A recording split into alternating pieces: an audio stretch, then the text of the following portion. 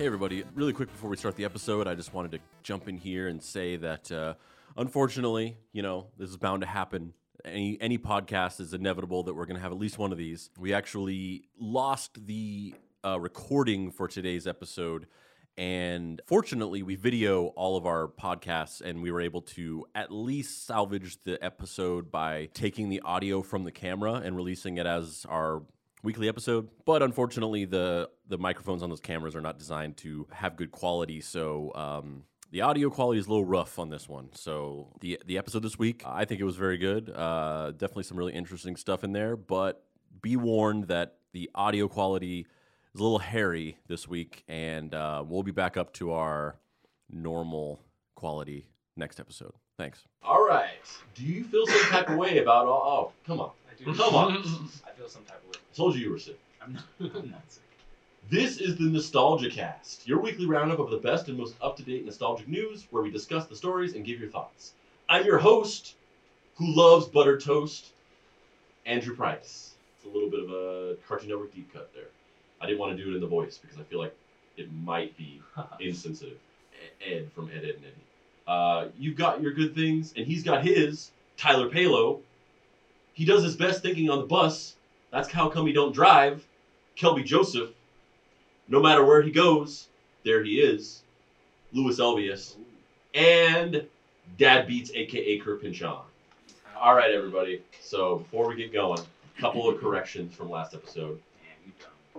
The Andrew Dum Dum minute. I mean, come on. Wow. Considering the volume of how much I talk for 2 hours, the fact that there are only 2 corrections is astonishing. That's pretty good. I'm just saying stuff. Last episode, I said that the Three Stooges worked for Warner Brothers in the 30s. That's not true. They did a bunch of shorts for MGM, and then they worked for many years for Columbia Pictures. The reason why I said Warner Brothers is because I have some Three Stooges short collections that are Warner Brothers branded. But I looked it up, and I found out that Warner Brothers just bought their Columbia catalog of shorts and owned them. So that's why the collections are Warner Brothers branded. I said that I was kind of blanking on the name, and I said that the name of the other guy who co-created Sherlock and is doing the new Dracula show, I said Michael Gaddis, but his name is Mark Gaddis. And that's it. That's not too bad. Not too bad. Come on. If you notice any factual inaccuracies that I say, feel free to email us at nostalgicastpod@gmail.com and air your grievances, and I will maybe give you a shout out on the podcast whenever I point out what I did wrong. So before we get into the stories, I don't have a thing to talk about. I don't have like a subject to talk about. So in place of it, we don't have to spend too long on this, but I want to do something that I think is going to come as a surprise to all of you. Oh. I'm going to get personally nostalgic for a second here. Okay, King. And I'm going to make this the official Nostalgicast Tyler Palo appreciation episode. I wasn't informed of this, guys. I think it's safe to say that both on and off mic, I'm a little hard on Tyler. There's definitely a blurred line of how much of it is a bit and how much of it is genuine, and we've definitely had this dynamic for many years. But I feel a little bad about it sometimes. Dang it. And I'm not saying I will definitely probably call you a piece of shit in 30 minutes. Yeah, it's like in this episode. Yeah. But I'm gonna tell a little story. Damn. I'm gonna get a little nostalgic. I met Tyler whenever I was maybe 24, 25. He was 17. I was teaching a sketch comedy class at a high school, and I had a group of kids, and I was giving them sort of a workshop in how to write sketch comedy, and the goal of the workshop was that I would give them this crash course, and then we would all write a sketch together and perform it in front of this entire. It was an improv festival with all of the high schools in town coming, all the drama classes from all the high schools in town coming together for this festival, and it was all improv workshops, and I was teaching the one sketch comedy workshop. So I came up with this curriculum where I was basically like, all right, guys, I'm gonna give you some pointers and talk about like how to write sketches and things like that. And then I just want you guys to write a sketch. And I'm not gonna tell you how to write it. I'm not going to. I will give feedback and I will help out when you ask. But ultimately, like I want you guys to own this. And whatever you do, we're gonna perform. I am not going to censor you in any way. And Tyler was in the class, and he immediately took charge of the situation. He was, out of every. I mean, there was the kids in the class were fine, but Tyler was definitely the standout of like, this kid is smart, this kid is creative, and he sort of took charge as like quote unquote kind of the head writer, which was not anything that was given to him. It was just he led the charge, and they came up with a sketch that was about fifth graders in an elementary school. And it was like an allegory for like the fifth graders were Jews. And was it the teachers or was it the sixth graders? The sixth graders. The sixth graders were Nazis. Yeah.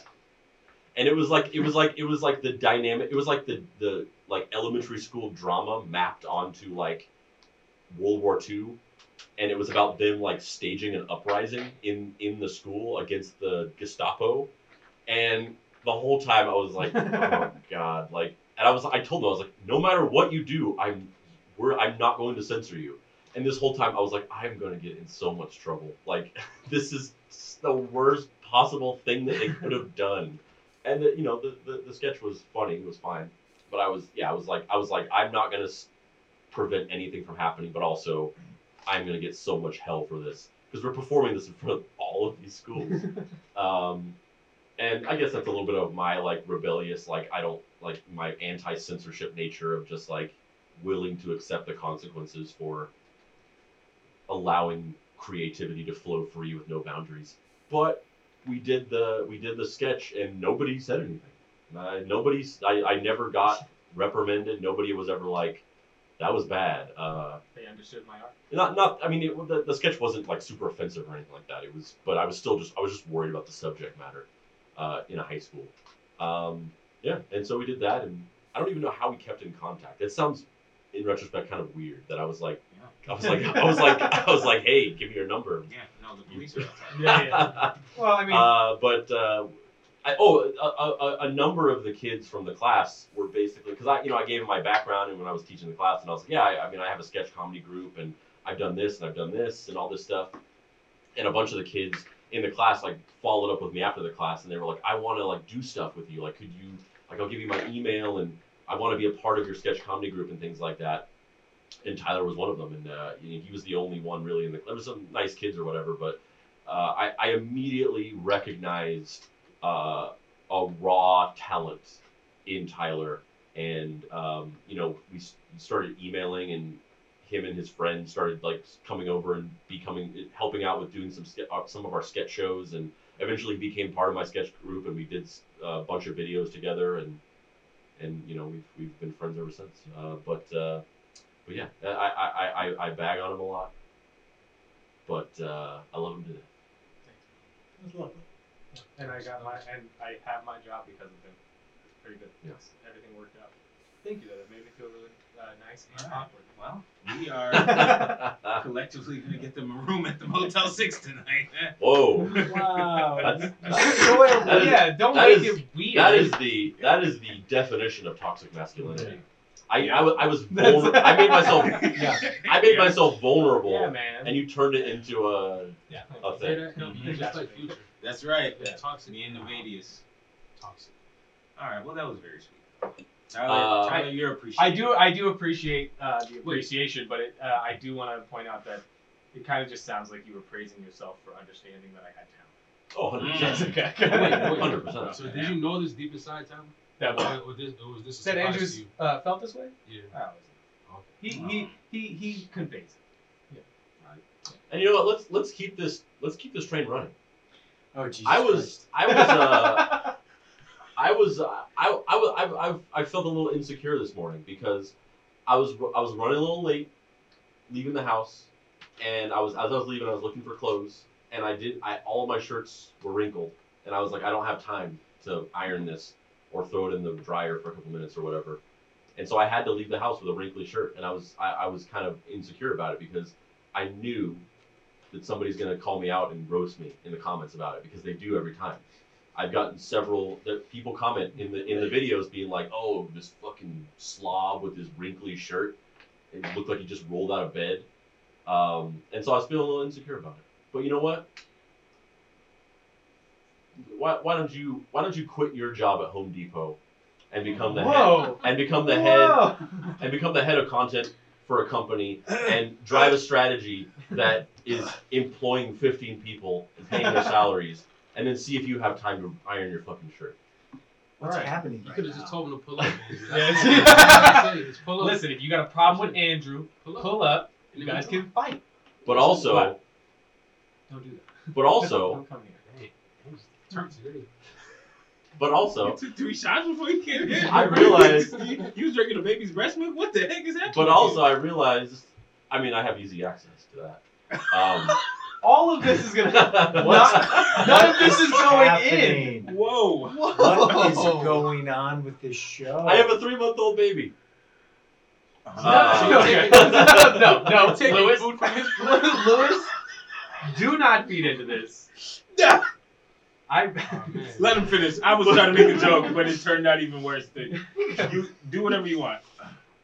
But We don't talk about Watchmen. But in reference to those comments, I think that Kelby took those comments more personally than even I did, and he came to me and he was like, "Listen, like, we cannot let these people be in the comments talking about our wrinkly shirts and our weak chins and you know what? And he took that more personally than I I did. think you're feeding. Even though it was all about me, it was all directed at me.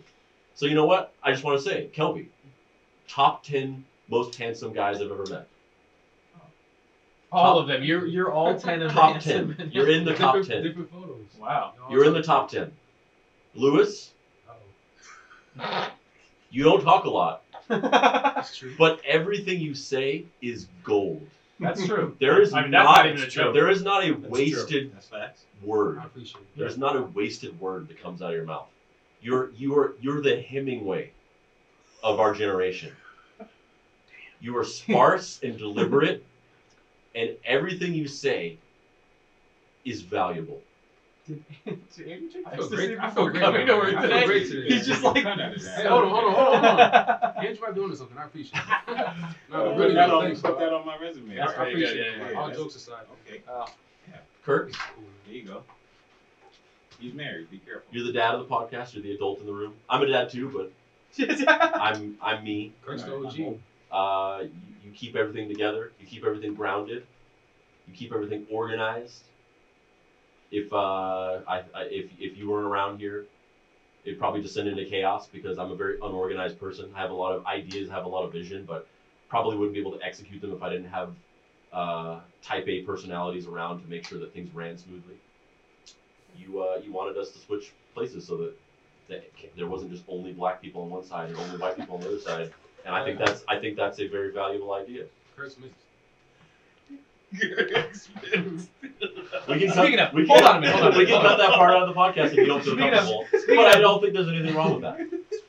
You Do you guys remember? you had an issue with the fact that it felt like when the cameras would cut back and forth, it would just be like black people on one Oh, side God. and white people on the other side. And that's a valid point. And I think that was a good idea. To get back on the nostalgic part of this, do you guys remember when Usher used to act?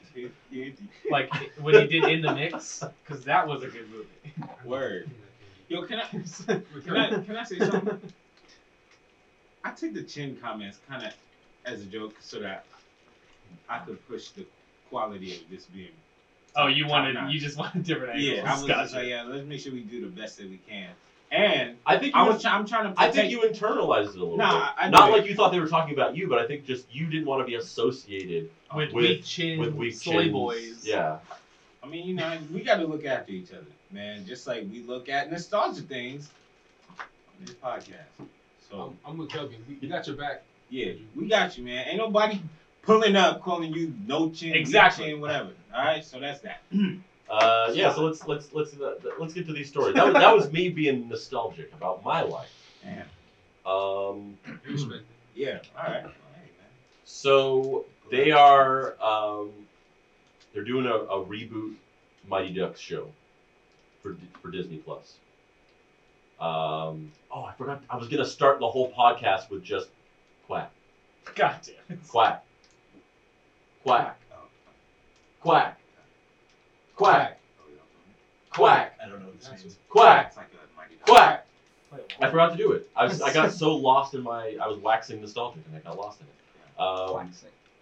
Quack, yeah. Quacks. Quacksing. God. Steven nailed it. Yeah, Disney Plus has ordered a new series that will reboot the Mighty Ducks. That's pretty much it. There's no more news on it, no word on casting. There is a premise. The series focuses on a 13-year-old boy when he gets kicked off of the junior division Mighty Ducks team. His mom decides to start their own team, finding players, a coach, and a place to play. I would love to see Emilio Estevez. As Just the like- mom? Nah, he just like pops up somewhere. Okay, like yeah. he's maybe the coach or something, and he's the principal of the school. That would be so cool. He just I would love lost. to see Emilio Estevez in general. He's awesome. Love Emilio. Emilio Estevez. Emilio! If you're listening, just come on the cast. He just starred and wrote and directed a movie like this year. Really? What was it? Emilio, if you're listening, It was called Amelia. I like how you speak your truth. You didn't change your name like your brother and your dad did. Give us Young Guns 3. Oh yes. Dang, that's so cool. Give They us did that. Repo Man 2. In fact, that was... Wait. Speaking of Emilio, those name call-outs in the beginning, they were all quotes from old art films. I recognized one. Which one? The third one. The third one? No matter where he goes, there he is? No. Oh, that's Hitchhiker. Or no, that's No, that's Buckaroo Banzai. Buckaroo Banzai.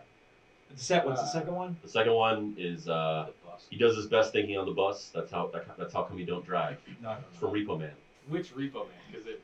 I'm thinking. No, not Repo the Man. genetic opera. Not Repo Man and not Repo the Genetic Opera. Okay. Repo Man is a movie from the 80s starring Emilio Yeah. Estevez where he joins a team of Repo Men and there's a car that they repossess that has like an alien in the trunk and it's just a really kind of crazy, Yeah, strange art film.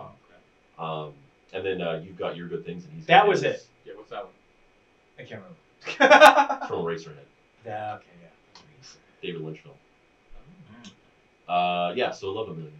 Yeah, man. Bill Murray is confirmed for Ghostbusters 3. Hooray! Yeah, we reported on the fact that they were shooting Ghostbusters 3 and that Dan Aykroyd and Sigourney Weaver were confirmed and they were, in the middle of shooting. And we talked about the fact that there was no confirmation on Bill Murray or Dan Aykroyd? no, what is his name? Ernie Hudson? No, the guy that quit acting. Rick Moranis. Rick Moranis. Yeah, I just blanked on his name for some reason. But yeah, no. So, we talked about the fact that they probably wouldn't be in Wait. it for various reasons. But Bill Murray is in it. He's already after having been spotted near the set of Ghostbusters 3 and having dinner with Dan Aykroyd and Sigourney Weaver, it's been confirmed that Bill Murray will reprise his role as Peter Venkman in the film. Dang, they couldn't Joe Wait, Pesci, wait. Rick Moranis? They couldn't Joe No, Pesci. because they they know still that. need him. Yeah, because Joe Pesci's come back. Take him into an empty house and shoot him in the back of the head. No, Yeah, I was like, because Joe Pesci retired Mhm. from acting, but they bring Oh, him did back. he? Yeah, Oh. for the Irishman. So they Oh. like that's the big thing. He's That's coming back. cool. So if I were them, I'd be That's like, the yo, big thing is Joe Pesci's coming back. Yeah.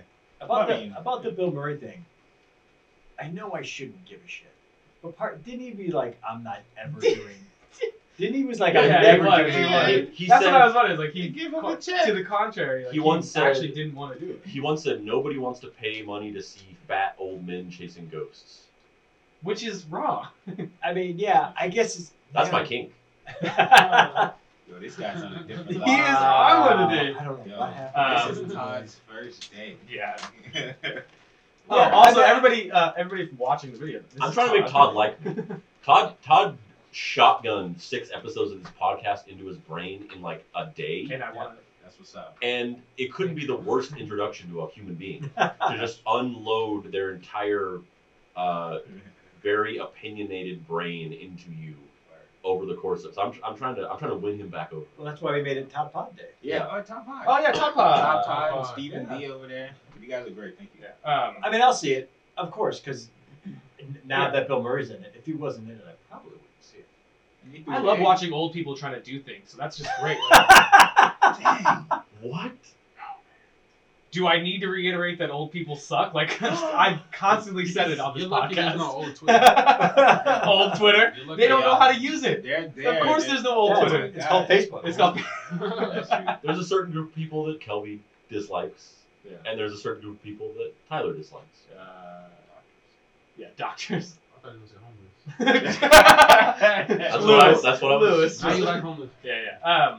But no, like the idea of Bill Murray reprising the role makes it so much better for me. I wasn't as excited about it because he was the anchor for that entire movie. The first one. Yeah. I'm gonna be honest with you. I haven't seen Ghostbusters 2. You ever seen Ghostbusters 2? Nope. Or the girl one, or The girl one? or Ghostbusters 2016. I don't know when it came out. The female Ghostbusters is great. The second Ghostbusters is boring. I mean, it's crazy that you haven't seen it, but the Ghostbusters 2 is not good. Okay. It's a bad movie. That's a great theme song by Bobby Brown. Yeah. Is it? Okay. It's not shout out Bobby Brown, I guess. What? That's the song. Sing it again. That's That's not the song. yes, it is. What's the It's song? On Our Own. What? Yeah. The Bobby Brown song for Ghostbusters 2 is On Our Own. Sing it. I can't handle the pressure. We gotta make it on our own. Oh. Well, I guess we're gonna. I'm into it. Have to take control. Go ahead. Gotta take control. Yeah, Gotta right. take control. I'm thinking of a song from the first one. Oh. Yeah. Okay. Yeah. This is, Okay. Go. Ghostbusters 3. Yeah, I mean, I want to see this. Definitely. Would you have seen it without Bill Murray? Yeah, probably. I've never seen any. I'll say anything Ghostbusters. I'm a huge That's true. Ghostbusters fan. That's very true. Do we know who's directing it again? Sorry. Jason Reitman. Okay. Ivan Reitman's son. Oh yeah, that's what. Okay. Will Smith and Tommy Lee Jones may return for Men in Black 5. Didn't Men in Black International do horrible? Yeah. Did it? Was I don't think they Bill need in to. there? Nah, they put Thor and Tessa Thompson. Tessa Thompson. Thompson. And And Tessa. Valkyrie. Who's the other? Emma Thompson. she was in. Oh yeah. I think I've seen that in the They're trailer. gonna do better You if think they're Will's back. related? Yeah, but If Will's I think back, I'll be cool without him because he's already doing Men in Black 3, and Wait. I kind of feel Thor, like that. Thor 3? Right? No, Not Thor 3. I'm What? talking about Will. Will's. Oh, you he's mean doing- Bad Boys 3? I'm sorry. Yes, I'm Yeah, sorry. it's like yes, he Bad did Boys do 3. Men in Black 3. He's doing kind of like another throwback, So I kind of feel like they could just take a break on the Will throwback. Yeah, it's crazy that Well, YouTuber is doing so many videos now. Will Smith is in the mode of like, oh fuck, like I've not been in a good movie in like 10 years. No, that's true. Nostalgia. Brian remakes. was so good. Focus. Oh, What was- Focus. Focus is good. Focus is really good, actually. Focus. Oh, with With the Margot African Robbie. No, No, that's, Focus is he's a con man. he's a con man with With Margot Margot Robbie. Oh. Yeah, that's Oh. a good movie. great movie. It's so good. The ending was fantastic. Yeah. Sony is looking to recover after the previous Men in Black film, Men in Black International, starring Chris Hemsworth and Tessa Thompson, underperformed, earning $250 million globally on a $110 million budget. Sony is considering bringing Will Smith and Tommy Lee Jones back to star in a new MIB film where they team up with Chris Hemsworth and Tessa Thompson's characters. They're also eyeing Barry Sonnenfeld, the director of the original 3 movies, to return. I'll watch it. I think we'll get into this when we talk about the Terminator, but I think with a lot of these movies, the reason why they fail is because it's not because of who's in them or even like the quality of the movie. It's just like that they just don't know what was appealing about the originals. And there's a certain style To the original?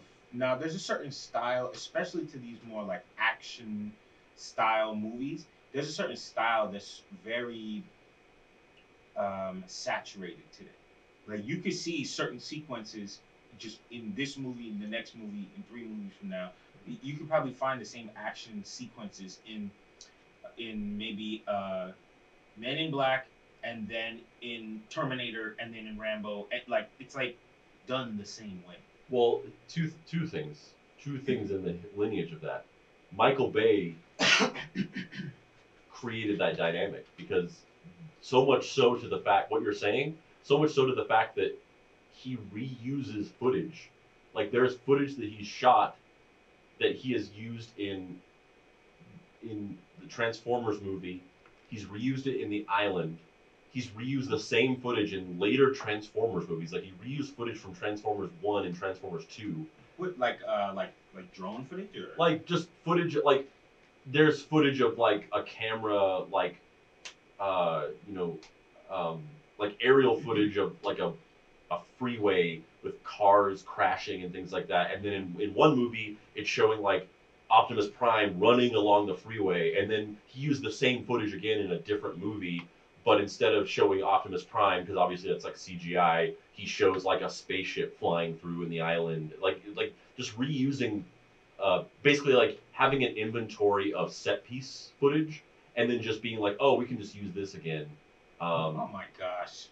Yeah, and the one thing I will agree with old Marty Scorsese on is the MCU movies. They have popularized this idea of a styleless house style, of just like all the Marvel movies are purposely created without a style. Like, there's no, and that's the reason why Edgar Wright was originally writing and directing Ant-Man, and then he ended up parting ways with Marvel over creative differences. He was working on it since like 2011, and he left in whenever that movie was in production. I forget when it came out, but he left over creative differences, and so Peyton Reed took over directing. And if you watch Ant-Man, a lot of the movie, like, you can see little traces of, like, oh yeah, that's Edgar Wright. Like, this is his style, but it's like, it's been so sort of like homogenized. And, he left because he wanted to make it an Edgar Wright movie. Because Edgar Wright has such a style. His movies are so definitively his, which goes back to that bizarre argument we had last episode of, like, when you are a fan of somebody and you come to expect a certain thing from them, and then you get excited about things that they come out with after the fact because you're like, oh, I like that person and I like what they do. Edgar Wright has such a style, and he left because they didn't want an Edgar Wright movie. They wanted a Marvel movie, and Marvel movies are just like, they are devoid of a style. They've created this sort of generic style of cinematography and the way that things and how set pieces are staged, and they adapt that across all of their movies so that all of their movies have this cohesive, accessible feel to them, so they all feel like they're part of one universe. And in doing that, they take these movies and they take the director and they sort of don't allow them to leave their stamp or their trademark on it. Can I ask just one question? Yeah. Do you feel that Captain America 1 is probably the only one that is stylistic, or maybe Thor 1? That's what I was gonna say. Yeah, Thor 1 and 2, or... yeah, that was before they had really developed this, before they were really in full swing of, like, this is a universe and we're adapting these house style rules and things like that. Thor 1, directed by Kenneth Branagh, and he shot it he wanted to shoot it like a Shakespearean epic. Yeah. So that movie has that feel to it. And Captain America: The First Avenger was directed by Joe Johnston, who directed The Rocketeer, and I'm assuming they hired him because they were like, you made this movie that's such a perfect pastiche of the 1940s. And so that movie has that feel. It's shot like a 1940s propaganda movie. Yeah, with the wide shots and yeah. It's very still. Yeah, but since then they've heavily moved away from that. And even Thor Ragnarok, which has Taika Waititi's comedic, his tonal style very definitively, even that movie, just visually in terms of how it's shot and constructed, it's still just kind of generic. So yeah, I think you're right. I think with these movies, it's like, it doesn't, you could put anybody in the movie and it doesn't matter because it's the same movie. Yeah, it's the same movie, and you've lost what was appealing about the original movie. Because those Men in Black movies, they were kind of weird and strange. They were kind of idiosyncratic, which is probably why they're trying to bring back Barry Sonnenfeld, because maybe they are learning from that and being like, how about we bring back this guy and let him put his flair on it? Last week we talked about rebooting the Alphabet Song, and I thought that was the furthest we could go. But they're rebooting a person. Yeah. There is going to be a movie starring James Dean. Okay. A movie is being produced, and they are going to digitally recreate James Dean as the main character in the movie. I'm with that. Why? Because they took Tupac and put him on tour. I thought he was just at. The I thought he hologram. was just at Coachella that 1 year. Yeah, he did other shows. Oh, did he? Yeah. Oh shit. So I like that. That's cool. As somebody But- who has many conflicting feelings about this, and definitely went and saw the tour of the Roy Orbison and Buddy Holly holograms. Oh, you did? Yes. But felt very strange about it and didn't know what his feelings were about it.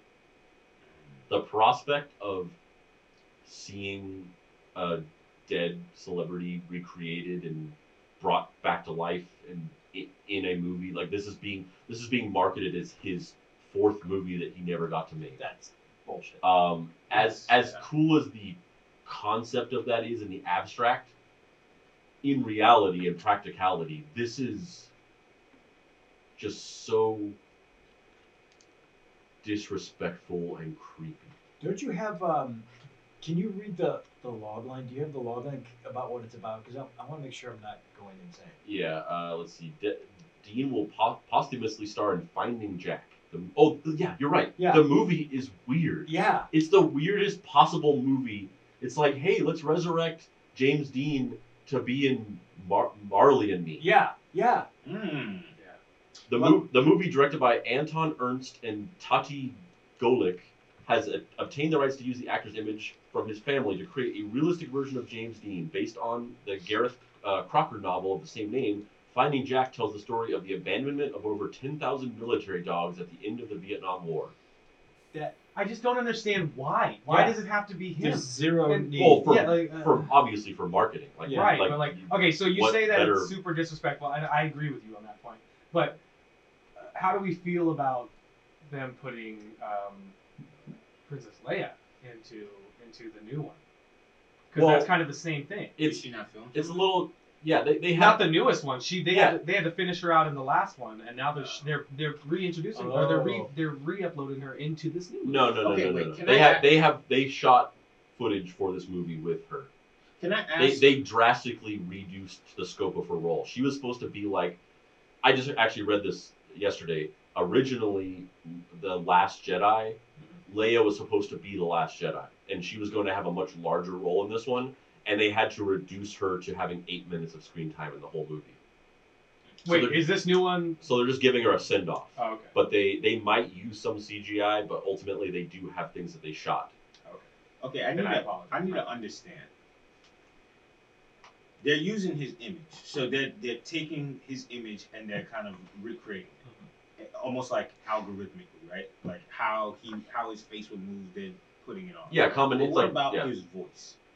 Like, is it kind of like Siri, where it has a voice and whatever you tell it to say, it can say it, or do they need to bring in a voice actor who's going to redo the That was voice? my It's question. probably some combination of it. They're probably going to reuse archival recordings and then get an impressionist, and then maybe, I mean, you saw that fucking thing that happened years ago that happened and it was like crazy, and then we never heard of it again, probably because somebody somewhere was like, this can't exist.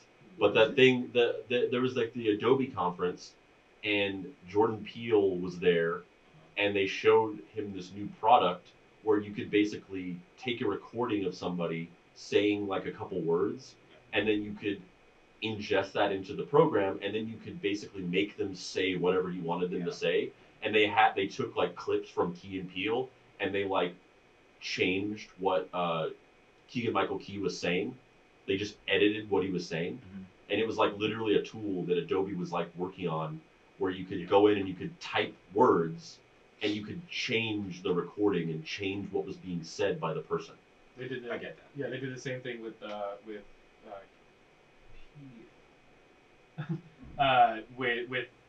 Oh, the voice. Obama thing. Yeah, the Obama. They did a deep fake of Obama, and Peel was just like, he does the perfect Obama, and it looked exactly like Obama was saying. So when this movie comes out, do you think it's gonna be Will Smith's Gemini Man bad, as far as the visual aspect of it? Because if they couldn't do it with Ang Lee, What do you mean the visual aspect? You mean the Because you know how the they like, youngifying of yeah, him? because Will Smith said that in Gemini Man, he never acted on the opposite side. Really? It's all completely CGI. So, and everyone who I've talked to, I mean, I'm the odd man out because I thought it looked pretty good, but everyone said that visually looks bad. So I'm trying to cross it together to say, well, will the technology be there to make this movie a thing? I mean, this technology has been used in certain things in the last 10 years. I think the first thing I ever saw of this de-aging technology was Brad Pitt in Benjamin Button. Oh. Whenever they did at the end of the movie, they had young, like early 20s Brad Pitt, and it didn't look good. For the time, it looked amazing because it was just a concept of like, holy fuck, you just took Brad Pitt and made him look young, but it looks like shit. Right. And then they did it in the real first one was Forrest Gump, which was they basically took footage of John F. Kennedy and other like random historical figures, and they CGI'd their face to say things, and it looked bad. And then Benjamin Button was like a genuine de-aging of an actor. And then they did the same thing in Tron Legacy, where they de-aged Jeff Bridges. And that one worked a little bit more because he was supposed to be a video game character, so you kind of was like, oh, maybe the video game character looks like a video game. But if you were trying to take it on its face value, it looked like shit. And They just did that to Samuel L. Yeah, and then they did it in Captain Marvel with Samuel L. Jackson. They did it in The Irishman has de-aging. What? Yeah. For De Niro? They did it in Rogue One. They de-aged Princess Leia to be young Princess Leia. And what else did they do? I feel like they did it in Terminator. We'll talk about it. Well, yeah, they did. So and then also in Rogue One, they actually did a small version of this in Rogue One. They digitally recreated Peter Cushing to reprise his role as Grand Moff Tarkin in Rogue One. So they took an actor and they had him do this small sequence with Grand Moff Tarkin, and then they digitally added Peter Cushing's face to him. There was an uprise about that one, wasn't there? Yeah, people were freaking out about it because it's taking a dead person and like bringing them back to life. It's very exploitative, and this is just a feature length. So I guess to answer your question, there is some of that stuff has looked better than other stuff. Ultimately, none of it has really pushed past the uncanny valley. It always just kind of looks like, oh, like that just kind of looks creepy. I think this is gonna be very creepy.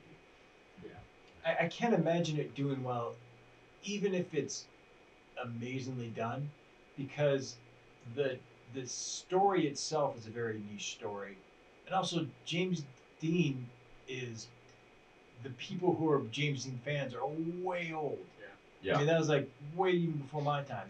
No, but the thing is, it's kind of like He's been dead for 65 years. He has that Marilyn Monroe effect where some young people will take the image and kind of put, he's a poster, he means something to, like, I don't want to call it hipsters, but No, it is. I mean, like That is crazy, though. Yeah. That is crazy. They say like, well, the saying is a man, but I'll say a person. A person dies twice, when they die and when people forget about them. Right. It is crazy. Yeah. He died when he was 24 years old. Yeah. Very young. He was only in 3 movies. Yeah. And we still know him. I mean, they're 3 great That's movies, crazy. but it's also just like, I don't think there's a huge demand for a James Dean movie. Exactly. There's a demand for like his legend, and there's a demand for his aura, but that's different than going, oh my god, I want to see James Dean in a new movie. They should just make a movie about James. That's Dean. what I was wondering. Yeah. Would it be more They did with James disrespectful? Franco. Yeah, like would it be more disrespectful to do a Was it? biopic with him recreated? There's been like, oh, Ooh. You know what I mean? As himself, playing himself. You know. what I Dang, mean? that's kind of good. I'm signing off. It's like such a slippery slope, though. That's actually what I've thought about with some of like deep faking is getting really popular. It was deep faking when it first started. It became this huge thing because people were using it to like put celebrities' faces on porn, Right. and then that whole thing happened and kind of died out and got very regulated, and like there was a big subreddit that got deleted and stuff. And now deep faking, I said, like a sort of a second comeback is just like, let's take movie clips and just put a different actor's face on the movie clip. So like Jim Carrey as Jack Torrance in The Shining and things like that. And a lot of people are doing things where they get an impressionist and they shoot something and then they deep fake their face. And those are kind of cool and interesting because it's like, it is a really good impressionist. The effect is almost perfect because it just looks like them and it sounds like them. But it's such a slippery slope, and I wonder what those impressionists think and feel when they do that. Because if I was an impressionist and my whole job or my whole livelihood was that I could effectively emulate somebody, and then I had some like fucking nerd video editor guy being like, "Oh, we're just gonna put his face on your face," I'd get scared. I'd be like, "Fuck!" Like this is like a year away from like I become an obsolete component of this. That's why they say, these guys are doing live shows. You can't bring your phone and stuff like that anymore. Yeah. So there's definitely a slippery slope of like, we make a James Dean biopic where we just recreate James Dean instead of getting an actor to portray him. And I, as an actor, I'd get kind of scared by that prospect of like, what's, where does it end? That was funny because years ago, like so far ago that technology was nowhere near being able. I mean, it was back in the days when he was doing episode 1 and stuff. Back in like the late 90s, early 2000s. George Lucas famously or infamously said, "I want to one day make a new Humphrey Bogart movie, and I want to digitally recreate Humphrey Bogart." And everybody freaked out about that. There was a huge backlash to it, and George Lucas was like, "Never mind." And now it's happening. Yeah. He predicted it. When does the James Dean movie come out? There's no release date. But also, that premise sounds really cool. It sounds like a really good movie, and it doesn't sound like Marley and Me because it's really interesting. Yeah, it sounds like an interesting movie. Just get an actor to They do could it. use the other make James that Dean to movie. do it. No, they can't. No, that's not his medium. Listen to Lindsay this. Lohan. What? Look it up. Before or after? Yeah, the Like, porn guy. Really? Yeah, he did a Lindsay Lohan movie. Mm-hmm. Yeah, it was a Paul Schaefer movie. Oh, is it? The guy who wrote Taxi Driver. I Know Who Killed Me or something like that? Whatever it is. No, He was in it. It wasn't I Know Who Killed Me. It was called. I forget what it was called, but it was a movie. It was like an independent film that Paul Schaefer wrote and directed, and it had Lindsay Lohan and James Dean in it. I haven't seen it, but he's a good actor.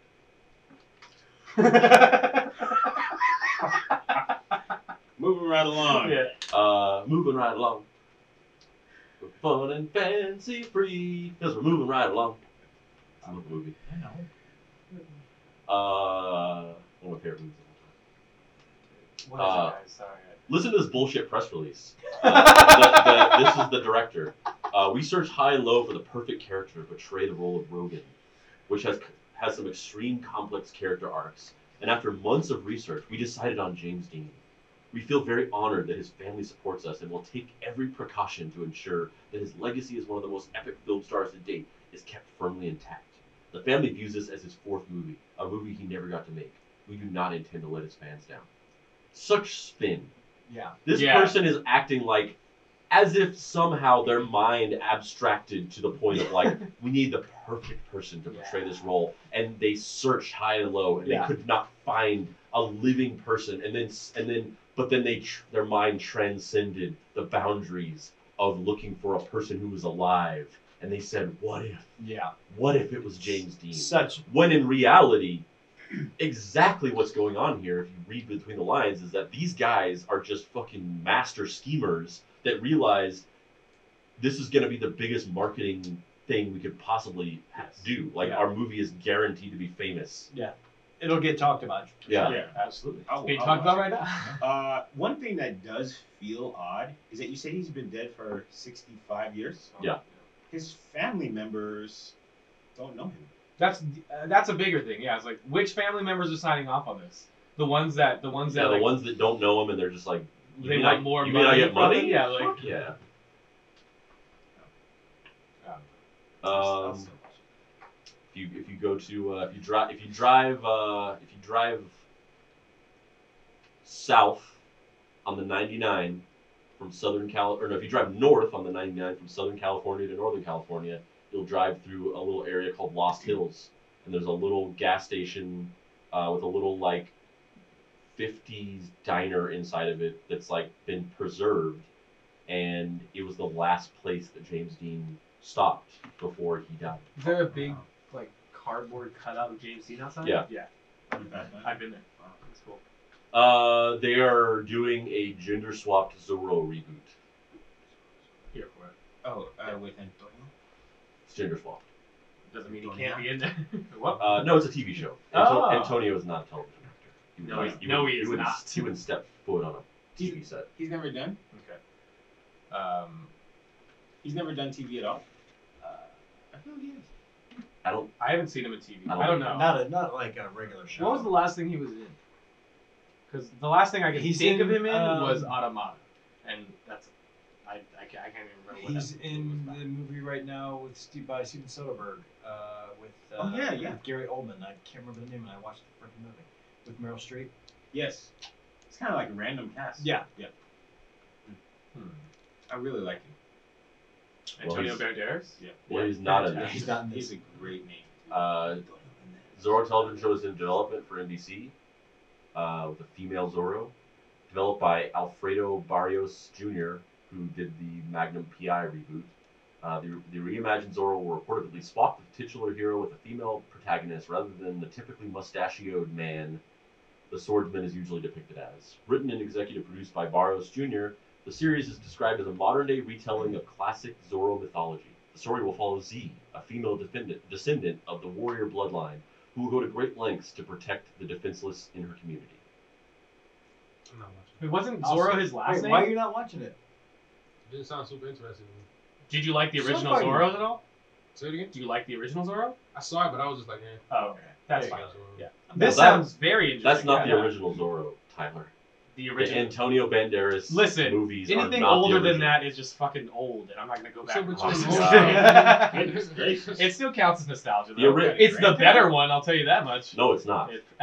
The- Almost absolutely sure it is. No, the Can we get a poll the online? Zorro movies from the 50s and 60s are amazing. They're pretty good. Can I ask you guys this?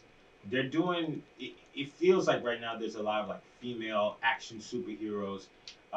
Do you feel like it's been pound for pound with the like I guess I could put it like this: Hercules versus Xena? Xena. Xena type- Warrior Princess? that's kind of what it feels like right now, where Except- the women are taking over, and it's feeling pretty good. Well, let me just say this. I don't. I loved Hercules and Xena Warrior Princess. Xena Warrior Princess was a way better show. A million times better. Yeah. It was a lot better, and I don't think Hercules was that good. I mean, I loved Hercules. No, Hercules was good. But it just takes me back to the girl who she's in Avengers. She plays Captain Marvel, Black Widow. Saldana, Zoe Saldana, Oh, okay. and she did a movie. I think it was maybe in like 2013 or 2014. Something around that time, and ever since that movie where she's a Colombiana, ever since Good then I'm movie. just seeing so many female action stars. It's pretty dope. Yeah, there's a lot of that. I mean, it's basically like, what was it? The Charlize Theron one. Atomic Blonde. Atomic Blonde. It was like, great it was literally like, let's do female John Wick, and they did that, and then now that's become its own like subgenre. Like There's there's a new one that is from Luc Besson that I forget. Charlize Theron with it's like they took Atomic Blonde and two other films and they put them all together, and it looks amazing. And then, but yeah, it's like become a subgenre. Red Sparrow or whatever that one with Jennifer Lawrence was. A couple of quick stories to get through. We're gonna take a break in a couple minutes, and we're not gonna spend as long on these as I planned. But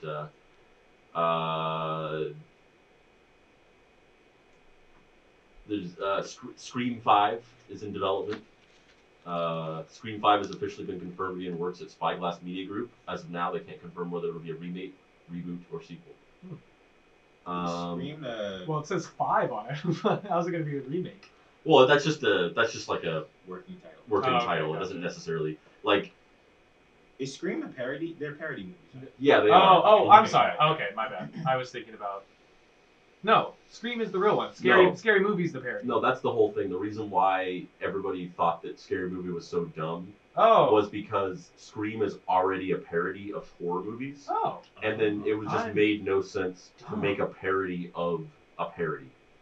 Scream was, I mean, it wasn't a parody. It wasn't, it wasn't it more wasn't like a parody to the level that Scary Movie was, but Scream was written and designed to deconstruct horror movie tropes.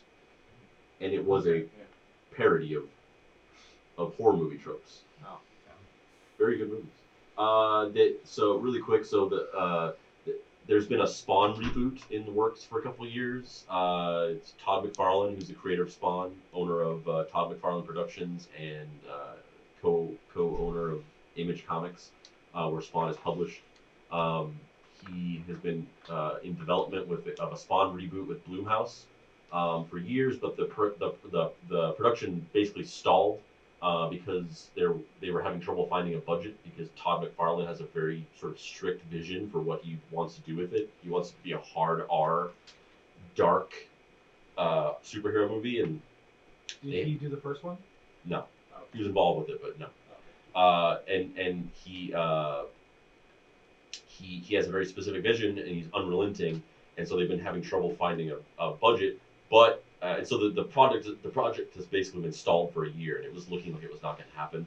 But with the recent success of Joker, which is a hard R superhero movie that has made almost $1 billion worldwide at this point, people are suddenly calling Todd McFarlane about Spawn. So there is a possibility that we are going to get this Spawn movie. They should have called him After all. after Deadpool. Is there any word on anything else? Like anybody playing? You'd anything? think that, but here, really quick, and I'll say this and we'll wrap this up and take a break. You'd think that, but Hollywood executives are so afraid of getting fired that it takes so many times to drill something into their head. And I'll give a personal anecdote to explain that. Right on the heels of the major success of Wonder Woman, this movie came out. It was a huge success. It made a ton of money. And it was like this huge case study that you could have a big female-helmed tentpole superhero action movie and it would be financially successful. And literally, only weeks after this happened, this zeitgeisty thing happened, I was pitching a movie, and I was told that I had to change it from a female lead to a male because female lead movies are not marketable. Weeks after this. Yeah, you know. And I was just like, what are you talking about? Like, I thought Was this it action? Yeah. I thought this would be the best time to pitch this. I mean, And they we still- just talked about and they Columbiana. And they still are just so scared of taking risks in that way. Yeah. So it really takes like multiple things to really hammer it into people's minds. Yeah. Some of us care about the magic of Christmas, and some of us saw the Tim Miller directed 6th installment of the Terminator franchise, Terminator Dark Fate. Who all saw it? I saw it. Hard pass. I didn't. I'm going to see it. Yeah, hard pass. What is that? That doesn't isn't it help too us. late now? I didn't see it, but I'm definitely gonna have opinions on it. So we're gonna talk about it. I saw it with my friend Dave, We definitely talked about it a lot. Our friend Dave. We he doesn't see it that way. We ate it. We went to ArcLight Hollywood. We saw the movie. We ate at Veggie Grill right outside of the theater. Smack. Yeah. I'm gonna try it out. Always. We discussed the movie and we sat next to a very crazy, mentally ill person who had us on edge the entire time because he kept just pacing around and yelling at us. And yet we still were able to discuss the film. What did you guys think? Kelby and Lewis, you guys saw it. You saw it first, Lee. You want to go? I mean, I'll go. All right, go ahead. I thought it was a cool movie. Wait. Better or worse than Rambo? Because you love Rambo. I love Rambo. I know what it is. But let me see. Damn. I like this one better than Rambo. Yeah. I like that better than Rambo. But I mean, it was cool to see Arnold, man. He was like with the like was that defect? Was that a different actor? At the very top. Like the young version of him. At the very top, right? Yeah. No. I had the same thought. No, I thought it was a different person. That whole thing. It's exactly what we were talking about with the James Dean movie. They de-aged. Arnold. They de-aged Linda Hamilton and Arnold Schwarzenegger, and they put Edward Furlong's face on a kid.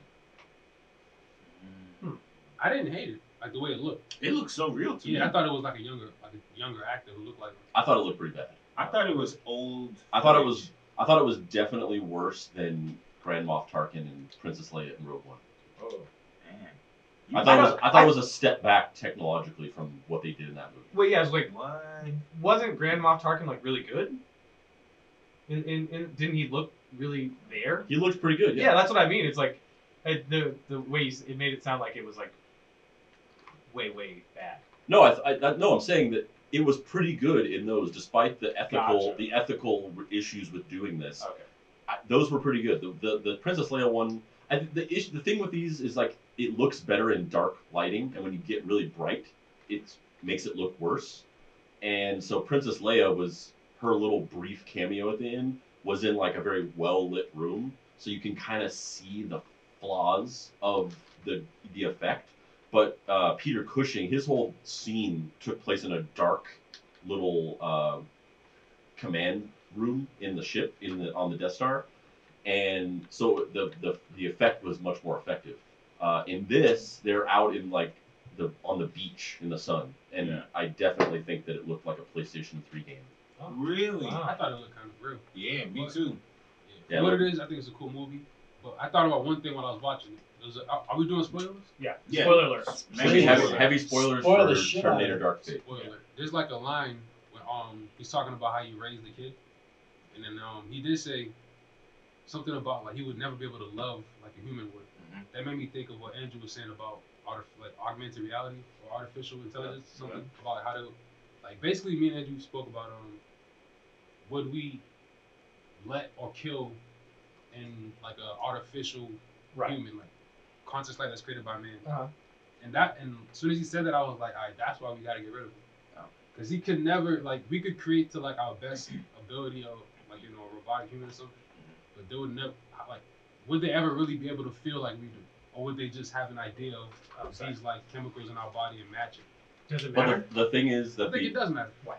Oh, okay. the thing is that the T-800, the T-800 is the metal exoskeleton robot And the girl is under the skin, and the Terminator with the exoskeleton and then the flesh is a T-101, and they were created they weren't created by people. They were created by a sentient. the T-101 in Terminator. Which one? Yeah, Arnold Arnold Schwarzenegger is a T-101. T-101. No, Arnold Schwarzenegger is a T-800. No, the skeleton is a T-800. The fleshy. full, complete Terminator with the skeleton with the flesh over it is a T-101. It's like the T-800 is a part of a other thing. Oh. It's the model number for the skeleton, the robot, and then the full package of the Terminator with the skin is a T-101. What's the new guy? He's Rev 9. Okay. But it's a different, that's the whole thing, is it's a different timeline. Yeah. Arnold Schwarzenegger, the Terminator, is from a timeline where Skynet, which was like a military defense artificial intelligence, becomes sentient and creates this race of robots that destroy humanity. But they prevented that from happening, and then a different alternate timeline of some kind of sentient artificial intelligence happens, and this one was called Legion, and then the robot that the bad guy was called the Rev 9. I say it's a Netflix and chill movie. Yeah. It's just like a put it on, you forget it's on. But what I was saying is, it was the T-101 or the T-100, the Terminator, was not created by people with the intention of being human or having human emotions. It was created by a sentient algorithm to, number one, just be a killing machine, and number two, successfully infiltrate and emulate being a human, to basically get inside of underground human Revolution. Get inside of their ranks and destroy them from within. So it wasn't, they weren't designed to be able to love or whatever. So I would argue that it's kind of different because they were not created with that intention. I don't know. I still don't trust him. I don't trust him. This is what I'm gonna say. Go ahead. But on that point, I didn't watch the movie. Oh, sorry, I didn't watch the movie. But I would say that was the biggest thing for him being able to love this kid the way that he should. Noticing that you're not able to give somebody the love they deserve is kind of the most loving thing, right? Like, and I think that's what they wanted to convey with that. Not having seen the movie, just the theme. Lou, Drew, before I kill this movie, I'm gonna say I enjoyed it. I enjoyed all 120 minutes. Well, let me just quickly say this, because if so far, just in talking to Lewis, you might think that I liked the movie. I didn't like the movie. So just go on, but I just wanted to establish I didn't like the movie. So I'm gonna give it a compliment sandwich. The first thing I'm gonna say is the guy who played the new Terminator, he's a nice little actor. He's a nice little actor. He hit the little actor? Well, come on. Uh-oh. Yeah. But he hit the accents right. He was like, hey there, Jim. Yeah, Gabriel Luna. He was like, hey there, Jim. Oh, pretty crazy going on there. And then 2 minutes later, he was like, police force here. We're going to change things up. And I was just look at this guy. He was a good, solid actor for somebody who had like a very not fleshed out character. Mm-hmm. Is he the Rev 9? Yeah. Okay, got it. He was just kind of like a good robot. He was very good. Yeah, I mean, he's like the T-1000. He's just a killing machine that, by design, doesn't have a personality, and the only personality they have is just emulating people to trick other people into thinking that they're a person. Right. So he had a task. It's like a doppelganger. He had a task, and he did it well. Mm-hmm. I liked the way it was shot, but again, it goes back to it being that same kind of.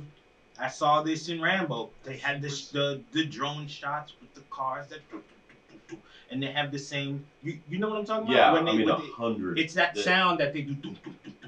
Cars are driving by the drone shot. It's the same thing over and over and over, but they did it fine. The movie lulled me into a false sense of security in the beginning that it was going to be kind of visually interesting, and the fight sequences weren't just going to be cutscenes from a PlayStation 4 game. That first fight sequence was really cool and interesting. The police one? The one when they're on the freeway. That was really was really cool and visually interesting, and it wasn't just like random action set piece chaos. And then it just went downhill from there, and to the point where that final like third act sequence of them on the dam was just like, I don't even know what the fuck is going on here. There was no I'm about to kill it. There is no stakes to this. All it is just people flying around and like, what is happening? And there's no stakes to it. It's like the outcome of it is like there's no tension to it. You know that this is just going to end with them escaping. You can just cut this out and just get it and move past it. All right. Let's get into it. Drew. This movie's trash. Okay? I'm going to explain why. The first thing I have a problem with is Arnold Schwarzenegger can't die, sort of. So he sends a text message to a human woman that's always drunk to handle his business for him. Yeah, I mean, What are you doing? Oh wait, okay, so he tells You have to watch the Linda movie. Hamilton. Linda Hamilton. Linda gets a text message every 2 years that say, all right, go fight these robots, human. yeah. And he's sitting in a cabin. What kind of man? Well, he's not a man. That's worse. I found a woman who has a son, and I realized the value of human life. And then I became a drape salesman named Carl, and I live my life in the cabin. What's wrong with And that? I That have a makes son named. no sense. That he's a drink Well, salesman? essentially, what he said was, yo, I'm happy with my life now. I got a girl. I got a son. But you over there, can you go fight Nah, these nah, robots? he has a wait, Can low you key- go do it for me? Low key, go listen. He gave her purpose. After she lost her son, he was like, yo, listen, you're not going to do nothing with your life. You're probably going to be depressed and sad. You I'm can't a- help. I'm going to help you by giving you coordinates for these Terminators so you can kill them. Oh, So I you kinda helped her out. understand. Kinda helped her In out. no way ever did she need a purpose in these movies. She had it. She always has it. What do you mean? Well, the thing, though, To stop the end of the world. Like, well, but you haven't seen the movie, Oh, so that's a good but they stopped it. They stopped the end of the world. Oh, okay. They Multiple saved times. they saved the universe. Oh. But then, spoiler alert, in the beginning of the movie, they Alien 3'd it, and John Connor dies. A different Terminator walks up and murks him. oh. And Okay. so, and that, Oh, yeah. yeah, and so she has no purpose because they saved the universe and her fucking son died. Okay, so that's number one. Can I ask you a question? Since Go ahead. I didn't see it and will never see it, and it's already dead to me. Were you joking when you said that Arnold Schwarzenegger's a drape salesman? No. So wait, They they have have a a sequence before This is the the- only black guy in the movie gets shot, Oh yeah, and This is the he only got black guy in the two movie. lines. He came up, he was like, no. "Hey there, how's it going?" Oh my god. I was like, "What the hell?" he gets out of the van and he's like, she's like, pleasure to see you, and he's like, it's never a pleasure to see you. Here's your EMP, and then just gets shot. Yeah, But wait, they didn't think that one through. so he sells drapes.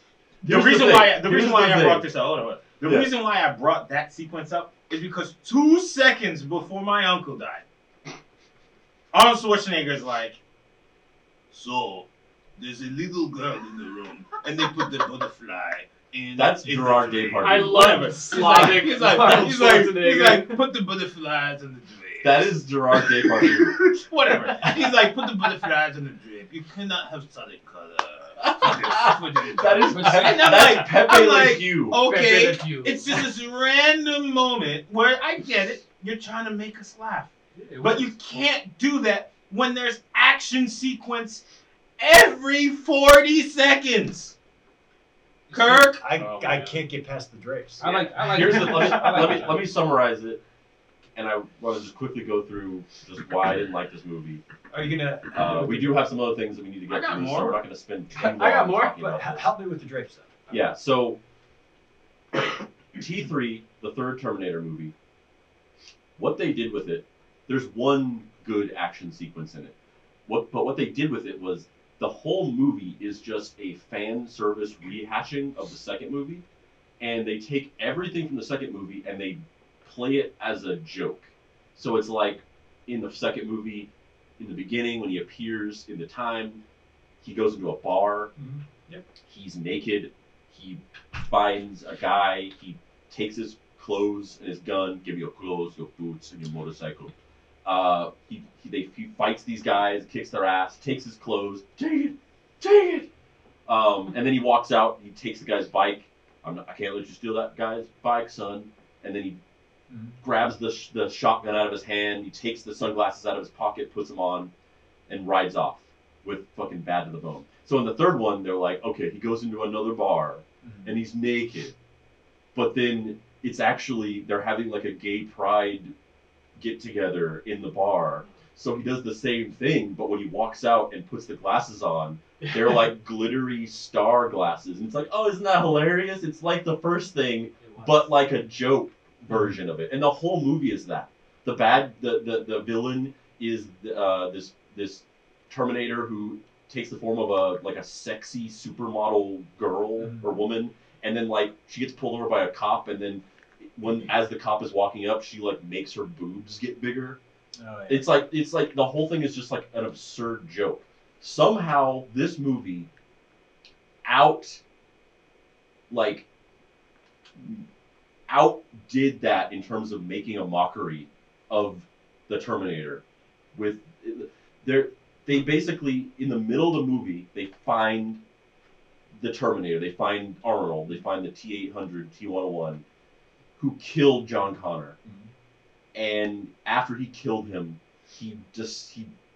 when his mission was over and he had no more purpose, he basically, on his own, realized the value of human life. And then he like met a woman with a young son, and then just became like a surrogate father and husband to them, and they got married, and he's just been living his life for the past 30 years as Carl. And he has a drape business. No, he doesn't. And he doesn't know drape. He's a Terminator, but he has become this regular guy who like wears cargo shorts and has a cabin and lives in Texas and has a drape sales company. And there is literally a scene where they're waiting for the guy to arrive to give him the EMP, and he's like, it cuts in the middle of him talking, and he's like, so I had this one guy who he wanted to have he was decorating his daughter's room, but he wanted solid colored drapes, and I said, you can't do that.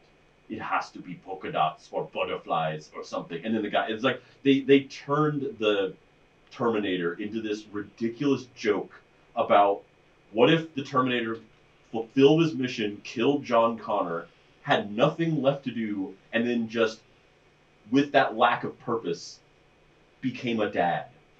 All right, let me run off. And it's so ridiculous. Let me run off my list real quick. The timeline is weird.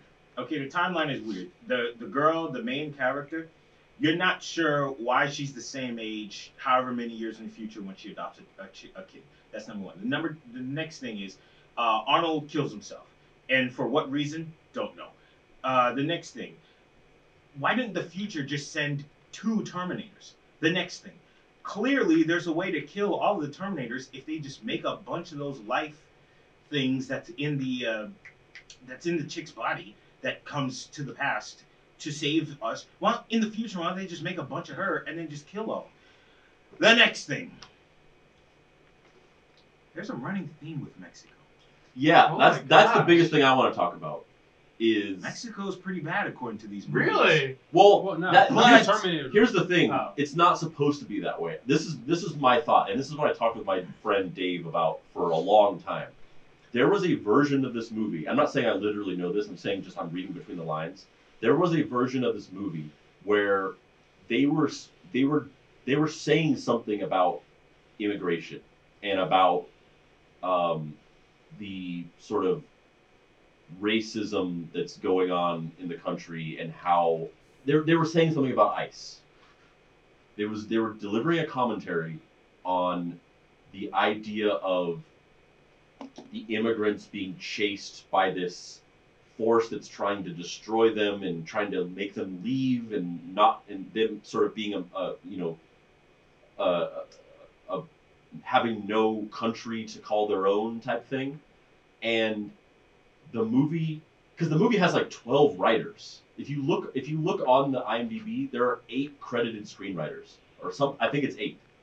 This movie was rewritten over and over again to the point where that whole thing that they were trying to say was so whitewashed and so like shaped by a committee of executives that the commentary that they were trying to say is completely unrecognizable, and in absence of it, it accidentally says the opposite of what it was trying to say. This is what the movie said. No matter what, whenever you're crossing that border, we see you. That's what it says. But they were trying to. You can tell that there was a point in the existence of this script where it was trying to deliver some kind of social commentary about like our immigration laws. It was completely ripped out and transformed and whitewashed by just studio feedback and notes. Well, each sandwich needs 2 pieces of bread. Let's hear it. So my final compliment is that graphically, that was pretty cool. I liked the movie. It was garbage, but I liked everybody's performance. I thought that girl who came back from the future to the past and all that, she did a nice little job for being 7 feet tall. I thought it was great. I thought it was cool. Yeah, I think it's cool for what it is. If you have like a Netflix date where you know what's going down, just put that on. You don't have to really watch it, pay attention. Lewis, you're trying to get a Netflix date and keep mentioning it. I'm not worried about that. I'm not worried about Nah, that. I'm not worried about those. But it's a cool movie. It's like a cool little action movie. You don't really have to pay attention. You can glance and then. Oh yeah. Just That Netflix thing is over in 25 minutes. She gonna hit, all right, I get it. I did not like the movie at all. out of 10. I thought that the unintentional vestigial social commentary or flashes of it that were left in the script just came off as creepy and unsettling, and were delivering some very weird mixed messages. I thought that after the first couple of action set pieces, they just went downhill and became more and more just kind of bloated, oversaturated, confusing messes that just were just like visual chaos washing over you that just didn't need to happen. It was in like 300 feet water, and 2 seconds later, it was at the top. The way that they characterized Sarah Connor's character was completely out of line with what her character has been firmly established as. The main character was just so uninteresting and shitty, and that part where they flashed to the future of her becoming the savior was so ridiculous. It was like, in the future, you're going to become the savior of the world. You're going to be the same age somehow and just have cornrows. And somehow you're going to go from a factory worker to the savior of humanity. Yeah. I And thought this is that, not Sarah Connor's character. no, it's like the main character. Her name is Danny. And then the final third act, that whole river dam action set piece, just cut that out of the movie. Yeah. Skip right to that, skip right over that to the very actual ending in the factory. And the factory ending was fine. Why do they keep fighting him if he's clearly not going to die? They're shooting him, they're beating him. Slow him and down. it's like, slow him down for what? To get away. Let me leave. You buy They didn't time. get away. He knew what it was at the Listen, whole time. if it was me, drop to the floor, Yep. kick the shin, go for the dick. Oh god. You could have said some other word. 3 out of 10. 3 out of 10? Yeah. I mean, I thought it was a 5 out of 10. It was super trash, but it was very entertaining trash. I would give it that for what it is, but I'm giving it 3 out of 10. Only because I didn't like the way she said I'll be back. I was like, what? Oh, yes! Yeah, she didn't. That's do it not your justice. line. She didn't do it justice. Yeah, she was just like, yeah. Would it have been better if she like went into an Arnold voice? She's like, oh, goodbye. But like, I don't know, man. higher. It just wasn't. Nah, it just It wasn't. wasn't crazy. It was Yeah. fine. But also, that's not the greatest method. If you're already standing in front of them, just kick their knee inward. Well, I mean, yeah. Well, I mean, You if I'm fighting somebody, I don't want to cripple But them. if you're finding, Like, you want I just- to end their, what you gonna grab is nuts. yeah, that's their bloodline. Just break their leg instead. Yeah. Last couple stories before we end the episode.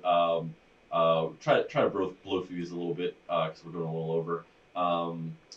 This week was the week of musical reunions. It all happened. It all came to pass. Did Cats come out? What? Musical? Musical reunions. Like, I'm done. Yeah. My Chemical Romance announced a reunion tour.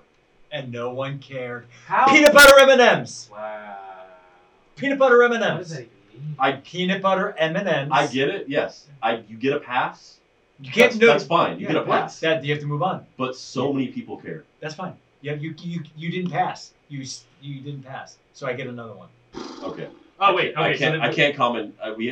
Kirk and I have an Mike packed that he had one get out of jail free card, and I cannot What is this? And even you violate cut that embargo. And you blew it, so I get another one. Yeah. Save for next. So does that mean we can't Well, if I- talk about Mike and We'll talk about Romance? So many people care about My Chemical Romance reuniting. So many people. You're giving me more and more peanut and that. No, You get now one. that I've lost it, I might as You well get one. dig in. But Rage Against the Machine announced a reunion tour. Yeah. Reuniting for a short tour in 2020. That's all I'm about. It's crazy how over the last 20 years, Rage Against the Machine went from the band that every 17-year-old loved to now it's just dads being like, yeah. because they were 17-year-olds when they loved them.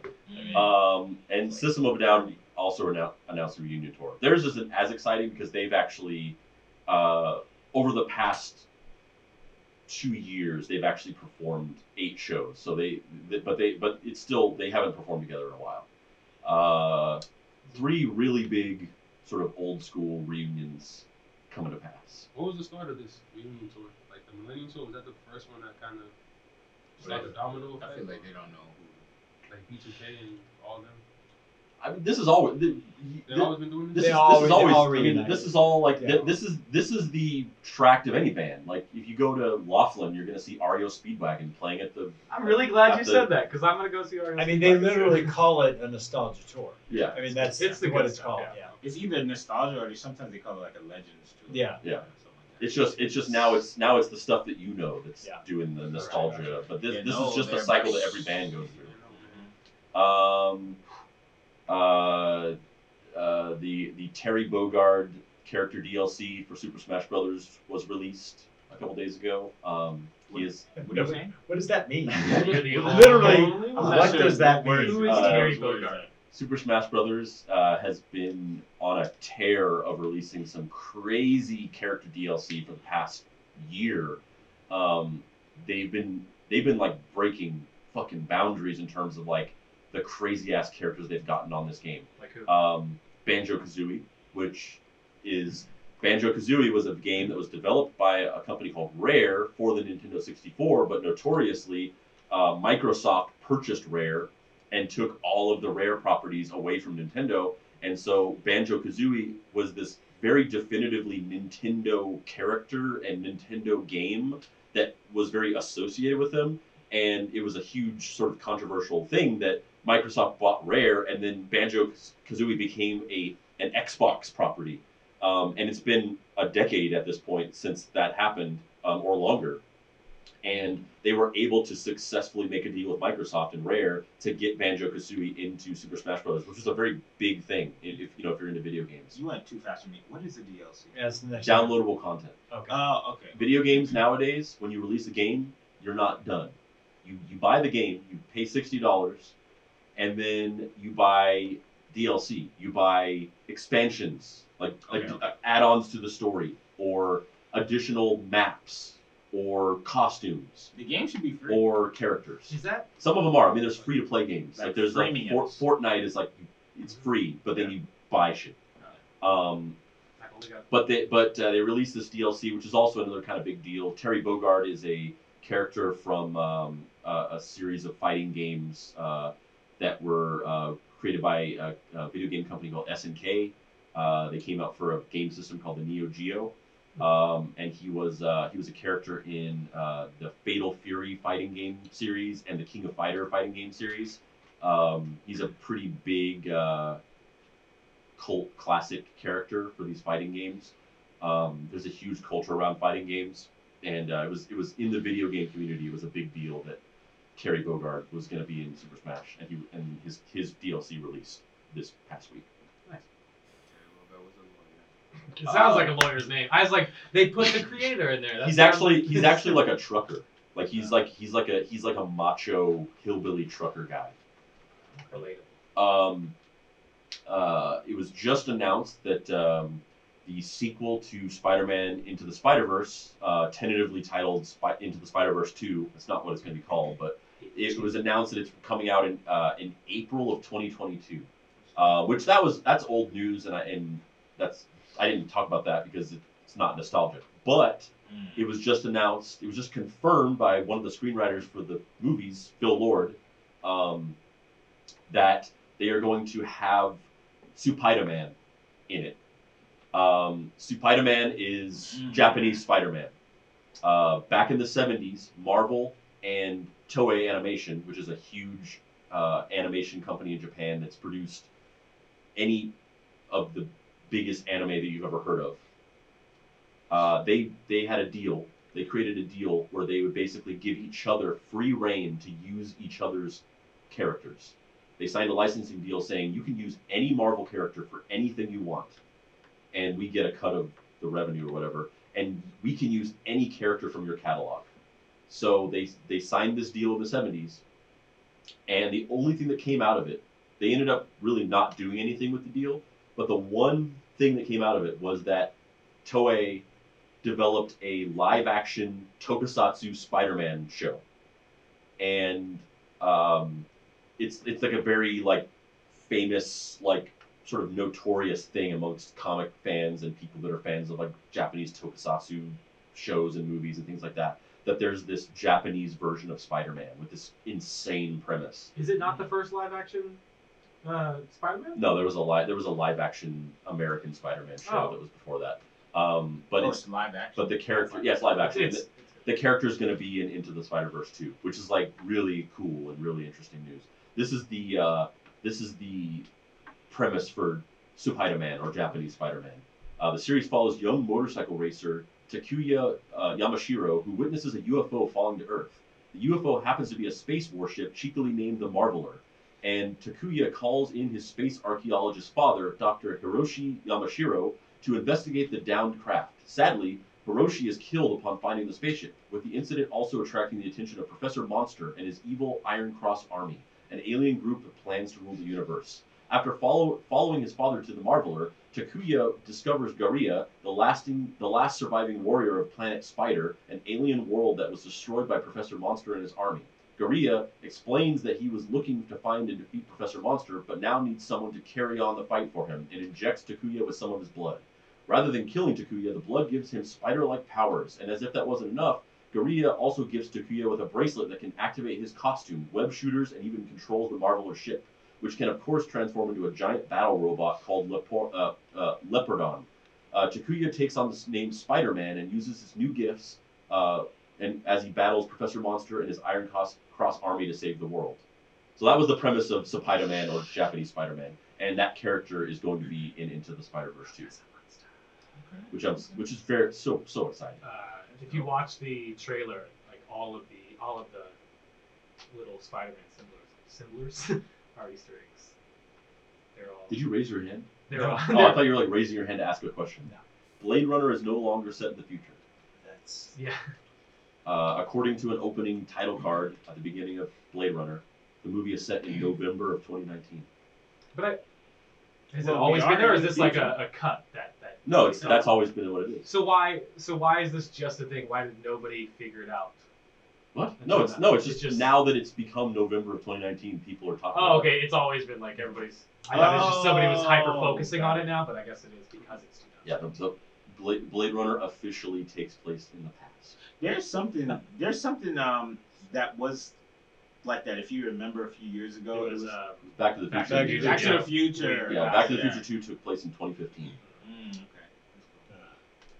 Okay. Where's our hoverboards and our Jaws 19? Yeah.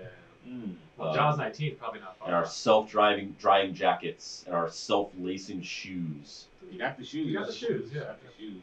and our fucking Yeah. Where's our fucking our juice pitchers that stop pouring at the exact moment that the cup is filled. They got that Well, at that's- Burger King. Hold on, yeah, like that's not like they made that a staple in all behind the counter. Mm-hmm. Oh yeah, so you can just set it there and walk away. Exactly, yeah. That's cool. Toys R Us is reopening stores for Black Friday. Without context, that sounds super exciting, but the real story is not. It's so not as cool as what that sounds like on its face. Tell me, what's the vibe? New Toys R Us stores may open in time for Black Friday. However, they'll be much smaller and largely be places for kids to play with toys and parents to order things online. The old Toys R Us stores were 40,000 square foot behemoths with merchandise stacked on endless rows of metal shelves. The new stores are about 6,500 square feet with interactive space with where kids and parents can play with toys. So they're going to be just like these little tiny boutique showrooms where you go in and you go like, oh, Hatchimals, and then you order it on a computer. Swiping on an So you iPad. can't buy anything there. No. So you're gonna take your kid there, who's gonna want this thing, and be like, "Can I have Right. this? Can I have this?" Drama and oh, this is so dumb. Toys R We're Us trying is- to come use the internet right here. Toys R Us is partnering with a retail service startup, Beta, to create hands-on, engaging experiences for kids and their parents rather than just having an entire store filled with toys to purchase. I just think this is gonna replace sending a letter to Santa. You're gonna take your kid to a Toys R Us. You're gonna show this is Santa's list of toys. Listen, don't talk about Santa. I'm not trying to get onto a deep. Get that name out of your mouth. I'm not trying to get onto a deeper thing, but this is I feel like this is what it's gonna be. They're just gonna like these are Santa's toys, and then you get to pick one, and then you're personally sending your list to Santa. And that's how it's going to be placed. And it's the perfect timing, like right when Black Friday is, like you're going to have all kinds of people just rushing this. I think it's kind of a cool idea, but at the same time, I feel like they're for everything good about it, there's everything kind of bad about it. Like if it's done properly, this could actually be a cool thing. If done properly, like you know how if you go to the mall, you like stand in line, take a picture with Santa. Mhm. It could kind of be that situation where the kids go and they're like, Yeah, "Oh, this is a cool It's thing." like it's a pop-up for kids. Yeah, and then the parents get it and like, "Oh well, if you're good, Santa can get it for you." Like it could possibly be something good. All I know is I have a lot of Jeffrey dollars I need to spend. Yeah. Do you? Probably later on something. You should have got the. But ultimately, We fuck didn't want Toys R Us. KB Toys, motherfuckers. Wait, why? That was the spot. KB Toys. What is KB? Do you agree with him? It's a smaller toy store. You don't like Right. Toys R Us. Todd knows. Smaller toy store. Todd Why? knows. Why you like KB I don't Toys? It was just better. Better. I ain't go to none of them toy stores. My mom was like, "Go read a book." Exactly. Yeah. Shut up. I didn't. I wasn't a Toys R Us kid. I'll tell you that much right now. It's still appreciation episode. Bozo the Clown passed away. Oh. R.I.P. Longtime TV personality and children's entertainer Frank Avrich, best known for playing Bozo the Clown, is dead at age 89. Oh, you're good. WCVB TV reports Avrich died Tuesday at his home in Boston from heart disease. He is survived by his wife, Betty, 2 sons, and several grandchildren. Avrich portrayed Bozo the Clown from 1959 to 1970 and was the first to play the nationally syndicated version of the character in the 60s. The clown character, also played by Bob Bell, Larry Harmon, and Joey Daria, grew in popularity during Avrich's run thanks to widespread franchising in television. I watched Bozo the Clown when I was a kid. I think I'm probably, just based on this timeline, I probably watched the Larry Harmon version, which I think was like the one that was from like the late 80s, early 90s. So I don't really know this version of the Bozo the Clown, but I have seen old videos of it. Can you help me out real quick? I know the name. I know it in popular culture, but did he have a TV show or? Yeah, it was started out as like live shows. Okay. That they would just do like regionally, like they would have like the Bozo the Clown show, and you paid tickets and you go see a show. And actually, my wife's grandma was a professional figure skater back in the 50s, and she skated on Bozo the Clown, and then it became a TV show at sort of the dawn of television, and it was a regional thing where like in different regions there would be like that town's or that state's Bozo that would be syndicate or that would be aired on that local television network, and then in the 80s they syndicated it and it became a national television show. Okay. But before they did that, it actually was international. Like the character of Bozo. There's a French Bozo. There's a German Bozo. We got a great video on Nostalgia on Facebook. Okay. Well, rest in peace, Bozo. And Last, but certainly not least, 10 Stories High, 65th birthday of Godzilla. Happy birthday to Godzilla. You don't care about Godzilla? Happy birthday! The face, though, man. The original film Godzilla, or Gojira, as it was originally titled, Oh, okay. premiered 65 years ago in 1954. Whether you're a fan of the Showa, Heisei, or Millennium eras, be sure to celebrate the giant Kaiju 65 by watching a couple Godzilla movies. I would highly recommend. Godzilla vs. Mothra, Godzilla vs. King Ghidorah, Godzilla vs. Destroya. Godzilla 2000 is actually an underrated gem. That's from the Millennium era, which a lot of people think is the worst because it's the newest. I actually really like Godzilla 2000. I feel basic Godzilla vs. Mechagodzilla. I feel basic because you didn't mention the one with it was in New York. Oh yeah, I think fuck that movie. Which one? Damn, it was There's a Bryan Jack Cranston one? Jack Black. No, that's King Kong. Not Jack Black. No, you're talking about Godzilla with Matthew Broderick. I think so. Fuck that movie. Wait. That's not the real Godzilla. I know it's not Yeah, the I thought real that was one, Lost but that's That the one has I the thought. Diddy song "Come with Me." I think so. Yeah. I like it. Yeah. That's the one I feel. Yeah. I like it. Yeah. That makes it good. That movie is so bad and maligned that they came out with and Destroy All Monsters. You gotta fucking watch Destroy All Monsters. But they in the like mid 2000s, Toho, which is the production company that makes the Godzilla movies, they came out with this sort of like spiritual successor to Destroy All Monsters that had just a bunch of different tokusatsu kaiju characters fighting, and they had this little like sort of like joking part of it where the Godzilla from that 1998 Matthew Broderick movie was in it, but there was this whole scene where they were like, "Who is that?" And then somebody's like, "Oh, that's this monster named Zilla. The stupid Americans thought that was Godzilla, but it's not." And then Godzilla just killed him. Man, something doesn't resonate with me with Godzilla, but alright, for sure, happy birthday. I love Godzilla. All right. Well, I know that was the actual that's the show. Thanks for Yeah. listening. If you like this episode and you have not yet done so, please subscribe. Please give us a 5-star review if you think it deserves it. Give us a little blurb, something you liked about the show. If you have a friend that you think might like the show, share it with them. If you want to keep up to date with everything that we're doing, you can join us on our Facebook page, Nostalgia, the official Nostalgia Facebook page, at Nostalgia on Instagram. You can join our Facebook group, Nostalgia, if you search in groups. You can keep up to date with all of the podcast news and other content that we create. If you have any questions or comments about the show, feel free to email us at nostalgicastpod@gmail.com, and we might read your email on the air. If you really like the show and you'd like to support us in ways other than just being a fan and giving reviews and listening, if you want to give us some support in a more financial frame, you can become a fan for $4.99 a month. You go to the Nostalgia Facebook page and you click the little Become a Fan button. You can support us by paying $4.99 a month, and we will be delivering bonus content that is not available to anybody else but you. All right, and if you enjoy our perspective and our points of view and you want to enjoy a little more of that and you have Instagram or Twitter, some of us have our handles. We're going to shout out right now. My name is Tyler. I'm at Time Lord Tyler on Instagram and Twitter. Feel free to follow me.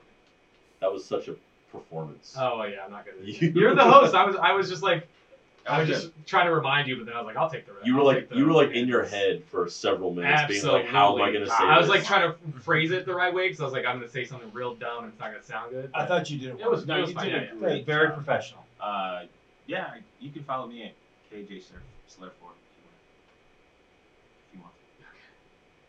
I'm kind of inappropriate, so I'm not gonna say mine. Yeah. Oh, I mean, I'm not inappropriate. I'm definitely inappropriate. Yeah, Tyler's getting canceled God tomorrow. damn it. You can follow me on Twitter at Robots in Comedy. Robots, the letter N, comedy. Don't follow me. Do not follow me on Twitter. Don't follow me. Follow me. Everything is all right. I'll be the one to tuck you in at night. And if you want to leave, I can guarantee you won't find nobody else like me. Thanks for listening.